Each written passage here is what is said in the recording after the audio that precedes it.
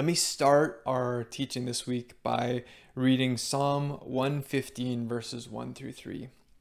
It says this: Not to us, O God, not to us, but to your name give glory for the sake of your steadfast love and your faithfulness. Why should the nations say, "Where is their God?" Our God is in the heavens. He does all that he pleases. How big is God in your eyes? I mean, not like size wise, like he's the size of the universe or the galaxy or whatever, but I mean, how big is God in terms of what you believe him for, what you believe that he can do? Maybe specifically in the life of someone you know, or even in your own life. Here in Psalm 115, the psalmist is reminding himself, he's reminding us that God is unlike any other small g God. He's not like any other man made God. He's not like an idol that we have. He is eternal. He is all powerful.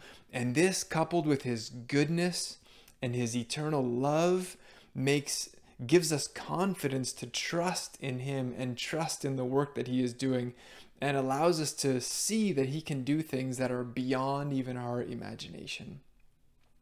Here in the book of Acts, we're seeing that God is at work through people who are empowered by the Holy Spirit.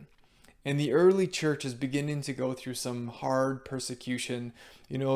Some of them are being beaten and put into prison. And then we saw a couple weeks ago that Stephen was even murdered. He was a martyr for the faith. He was stoned to death. And yet still, in the midst of that difficulty, in the midst of such hardship, God is at work. God is doing as he pleases. And it just continually says God's numbers increase. God's spread, the glory of the name of Jesus grows and grows and grows. Today we come to chapter 9, which is this seismic shift again. I remember a few weeks ago we talked about Acts chapter 2 being this seismic shift in terms of the Holy Spirit coming. Pentecost is this arrival of the Holy Spirit indwelling God's people, which has changed the world ever since it's happened. And now we have this story today, which is the conversion of the Apostle Paul, where we have another seismic shift. I mean, this is an event that has changed, obviously, the church, because the Apostle Paul, writes all kinds of letters that we still have today. He's this amazing church planter that plants churches all over the Roman world.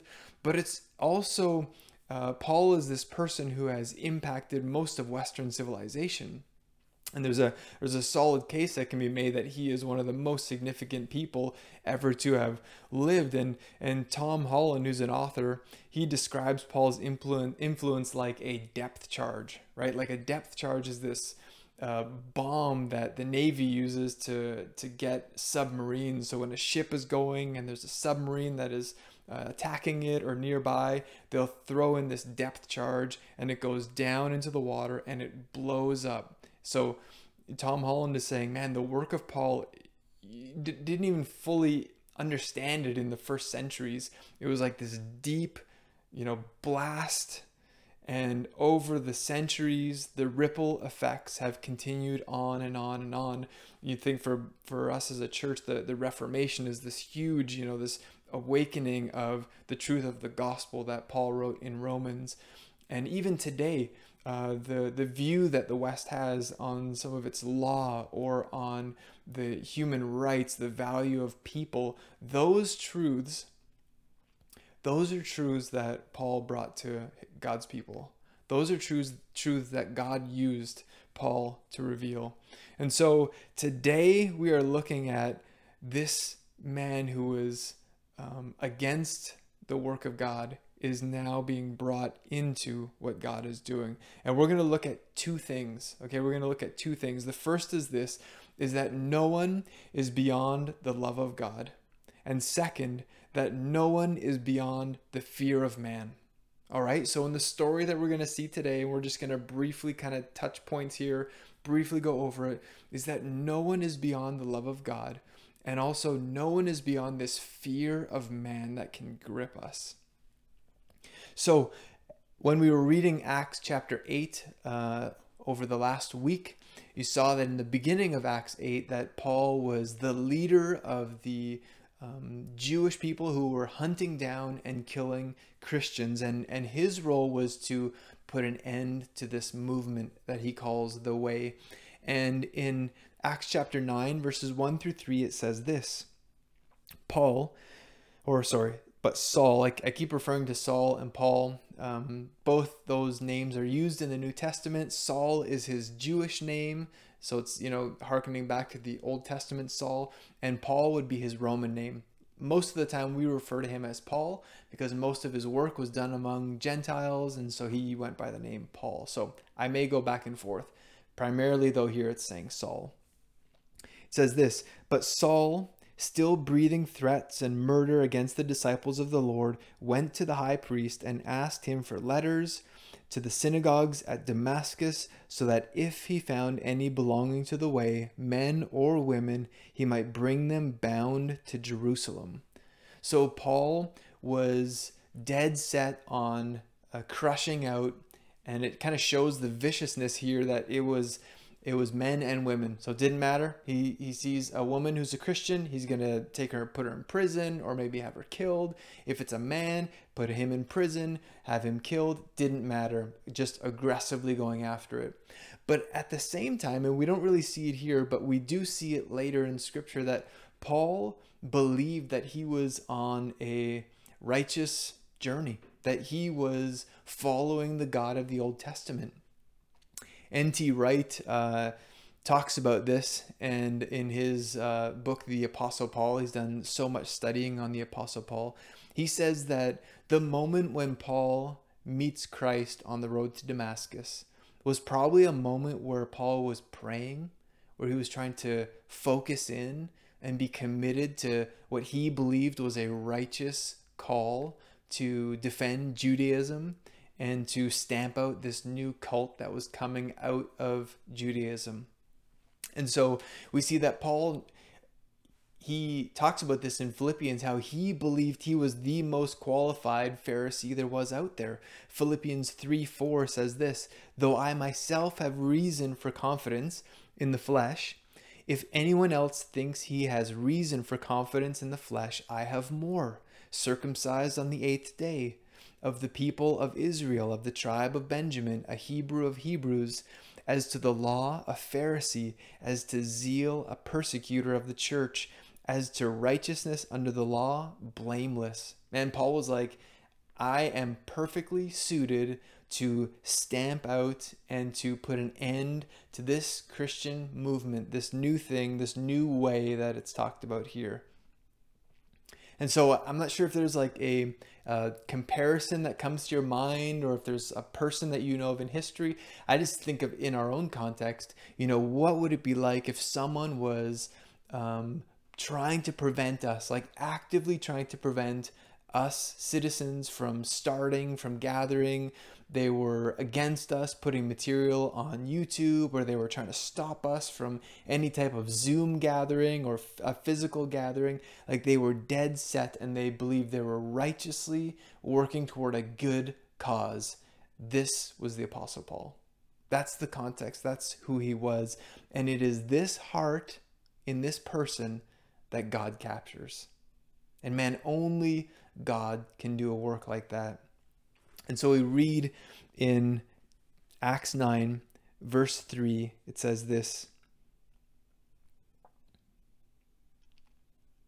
"Now as he went on his way, he approached Damascus, and suddenly a light from heaven shone around him, and falling to the ground, he heard a voice saying to him, 'Saul, Saul, why are you persecuting me?'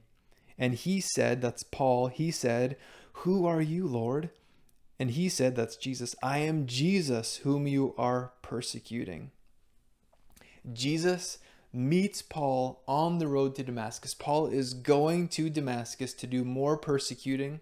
He's going to Damascus to take more men and women, put them in prison. And it's right in that moment Jesus meets him. Jesus comes and miraculously speaks to him. Now, we've been seeing through the book of Acts that there's all kinds of ways that God reaches in and changes the hearts of people. So we've seen Peter in chapter 4 preaching the word of God, and people are convinced, their hearts are on fire because of the preaching of the word that Peter does. We see miracles throughout the first chapters of Acts where people see the miracle and it confirms that Jesus is the Messiah and that the word that the disciples are preaching is the truth. We see the eunuch coming to Philip and asking questions, and Philip is answering those questions, and he believes through this process of questioning and trying to understand, what does the word of God say? Later we'll see in Acts 17 that the Apostle Paul is out there and making arguments with the Epicureans and the Stoics, and he is doing the work of apologetics. All these are different ways that God has captured the heart of someone. And yet consistently we see that there is this pattern of the word of God being proclaimed, either preached or taught or explained, and the Holy Spirit doing this work in someone's heart. The word of God going out and the work of the Holy Spirit partnering with that word. And the word of God is powerful. It's able to do things that no great orator, no great speaker could ever do. And I think it's best captured in Hebrews chapter 4, verse 12, where it says, "For the word of God is living and active, sharper than any two-edged sword, piercing to the division of the soul and of spirit and of joints and of marrow, and discerning the thoughts and intentions of the heart." And this is what happened to Saul. In his case, it was actually Jesus directly speaking to him. And we see within just a few verses the change that happens in his life. Like a complete change in his life, goes from being a hunter to being on the other side of those that he was hunting. So verse 17 says this: "So Ananias departed," so God sent Ananias to speak to Saul. "So Ananias departed and entered the house, and laying his hands on him, he said, 'Brother Saul, the Lord Jesus, who appeared to you on the road by which you came, has sent me so that you may regain your sight and be filled with the Holy Spirit.' And immediately something like scales fell from his eyes, and he regained his sight, and he rose and was baptized, and taking food he was strengthened." Now listen to this. "For some days he was with the disciples at Damascus, and immediately he proclaimed Jesus in the synagogue, saying that he is the Son of God." You hear that? That change, a complete change in his life. He goes from fighting against this movement to now going to the synagogue and proclaiming that Jesus is the Son of God. Now, I don't know about you, but I would definitely say that I still at times have this belief that some people are unreachable. I might not say it. I might not verbalize that, such and such a person is unreachable, but functionally I live that way. I've either told them about the gospel and have not gone back to it. They've in my mind, they're kind of cold to that message, or I haven't even told them about what Jesus means to me and haven't even given them that opportunity. I think functionally that they are unreachable for whatever reason. And maybe you've had that opportunity as well, where there's someone that you have shared about how Christ has changed your own life, or maybe there's someone that you've shared the gospel with that you've seen no response, and so man, you're thinking, man, they got like a cold heart, there's no interest there, and that may be the case, that may be the truth, but I'll tell you what, if someone had shared the gospel with Paul just days before, they would have had a wickedly cold reception. They would have been in like big time trouble, right? Because he would have rejected it. And now he's accepting it. The word of God and Christ himself has made a difference. So no one is beyond the love of God. And we Man, we need stories like this of lives who are radically changed and lives that are radically different as a result of the work that Christ has done.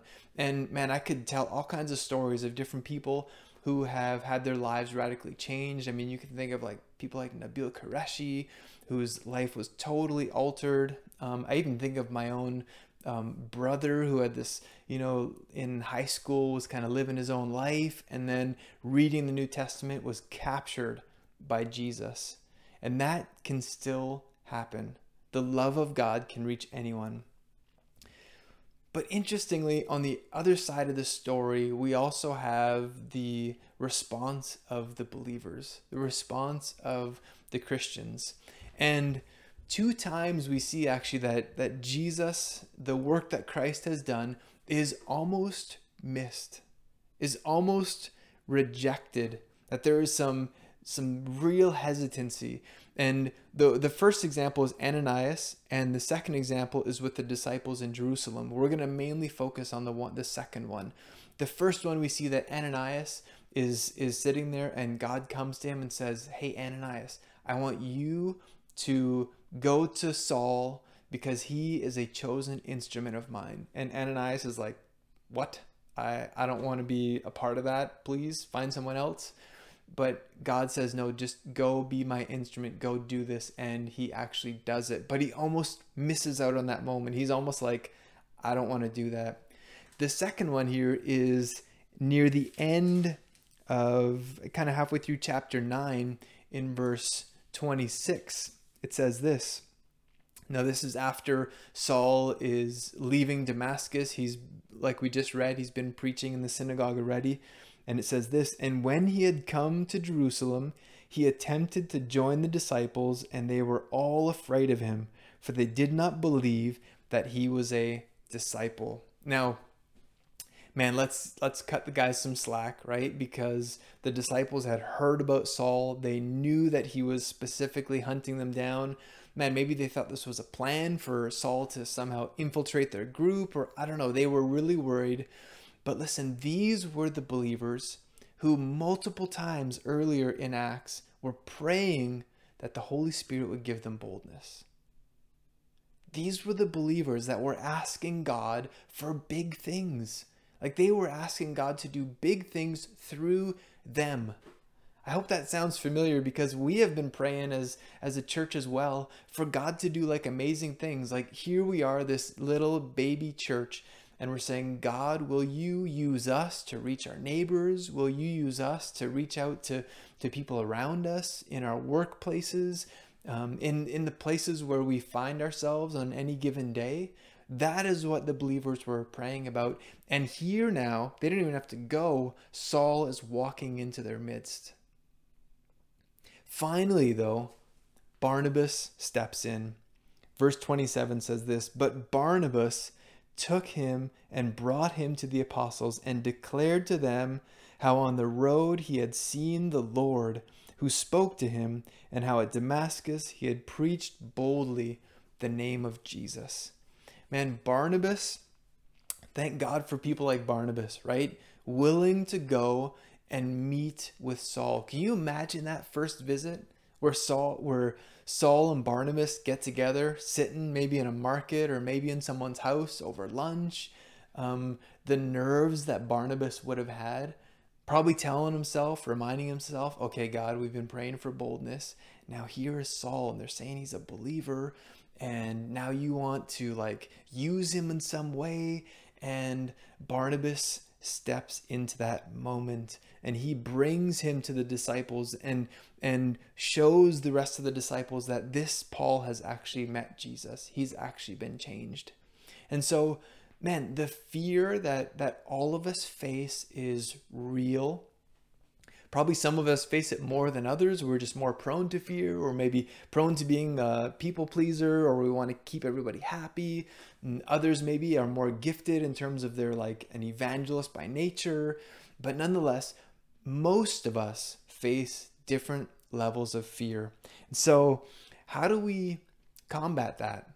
How do we understand when that moment is before us that Barnabas faced? The moment to be bold, the moment to speak out, the moment to show someone the love of Christ and to tell someone about what Christ has done for them, or to see what is God doing in someone's life that we might even be missing.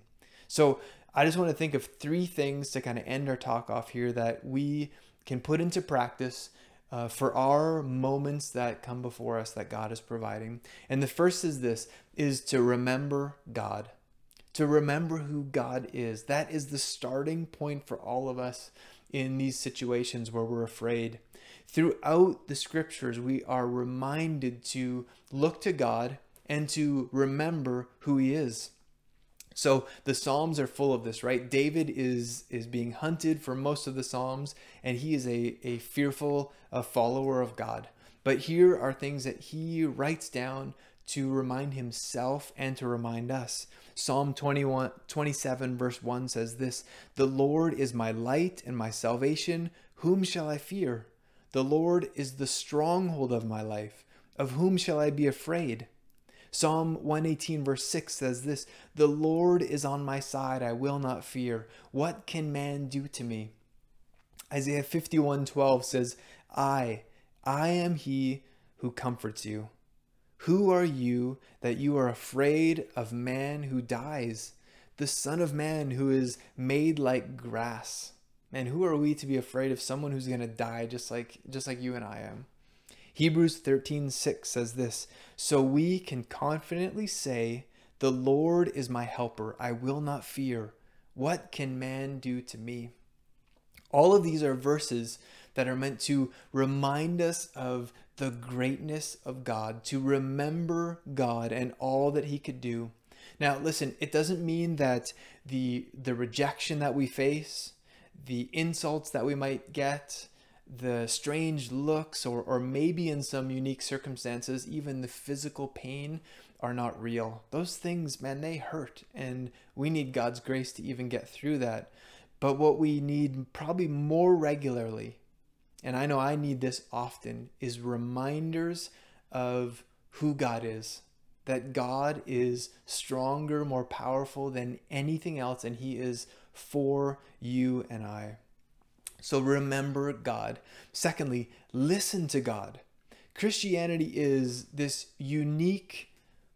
is a unique worldview. It's a unique religion among all the other religions because God actually comes and indwells us. Not so that we become this like deified being, but he is in us and he speaks to us.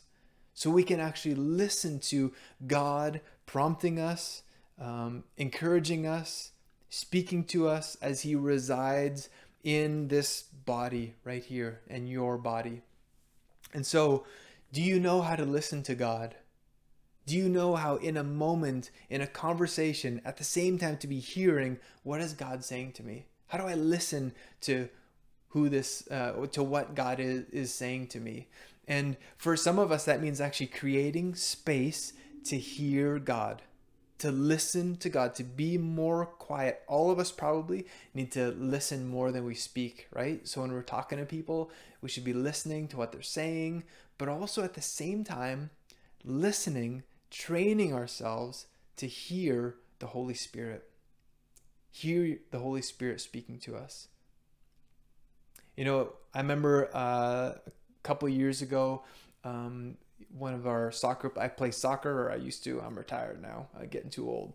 But there was one soccer player who got hurt, and he went to the hospital. And a few weeks later, I got together with him to bring back his stuff.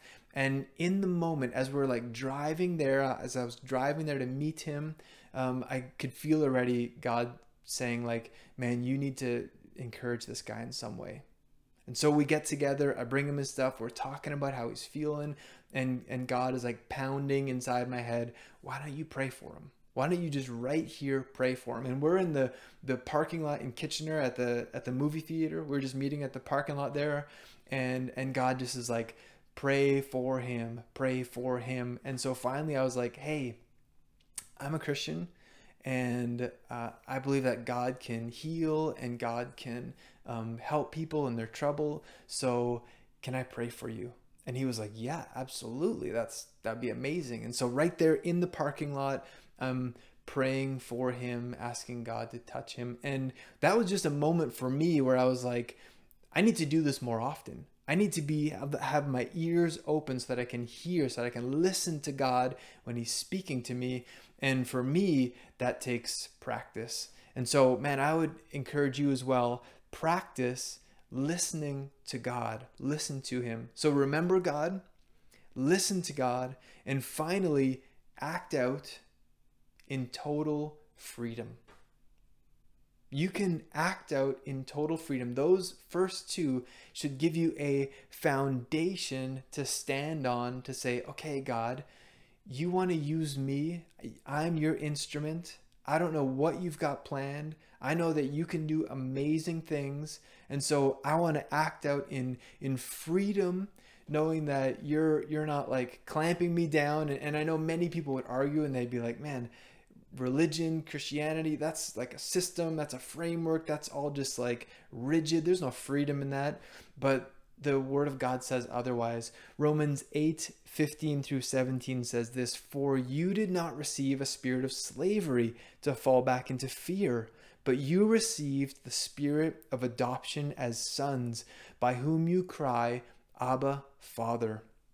The Spirit himself bears witness with our spirit that we are children of God, and if children, then heirs, heirs of God and fellow heirs with Christ, provided that we suffer with him in order that we may also be glorified with him, being home and being totally free in God's family. This is what Romans is reminding us, that we are essentially in God's family.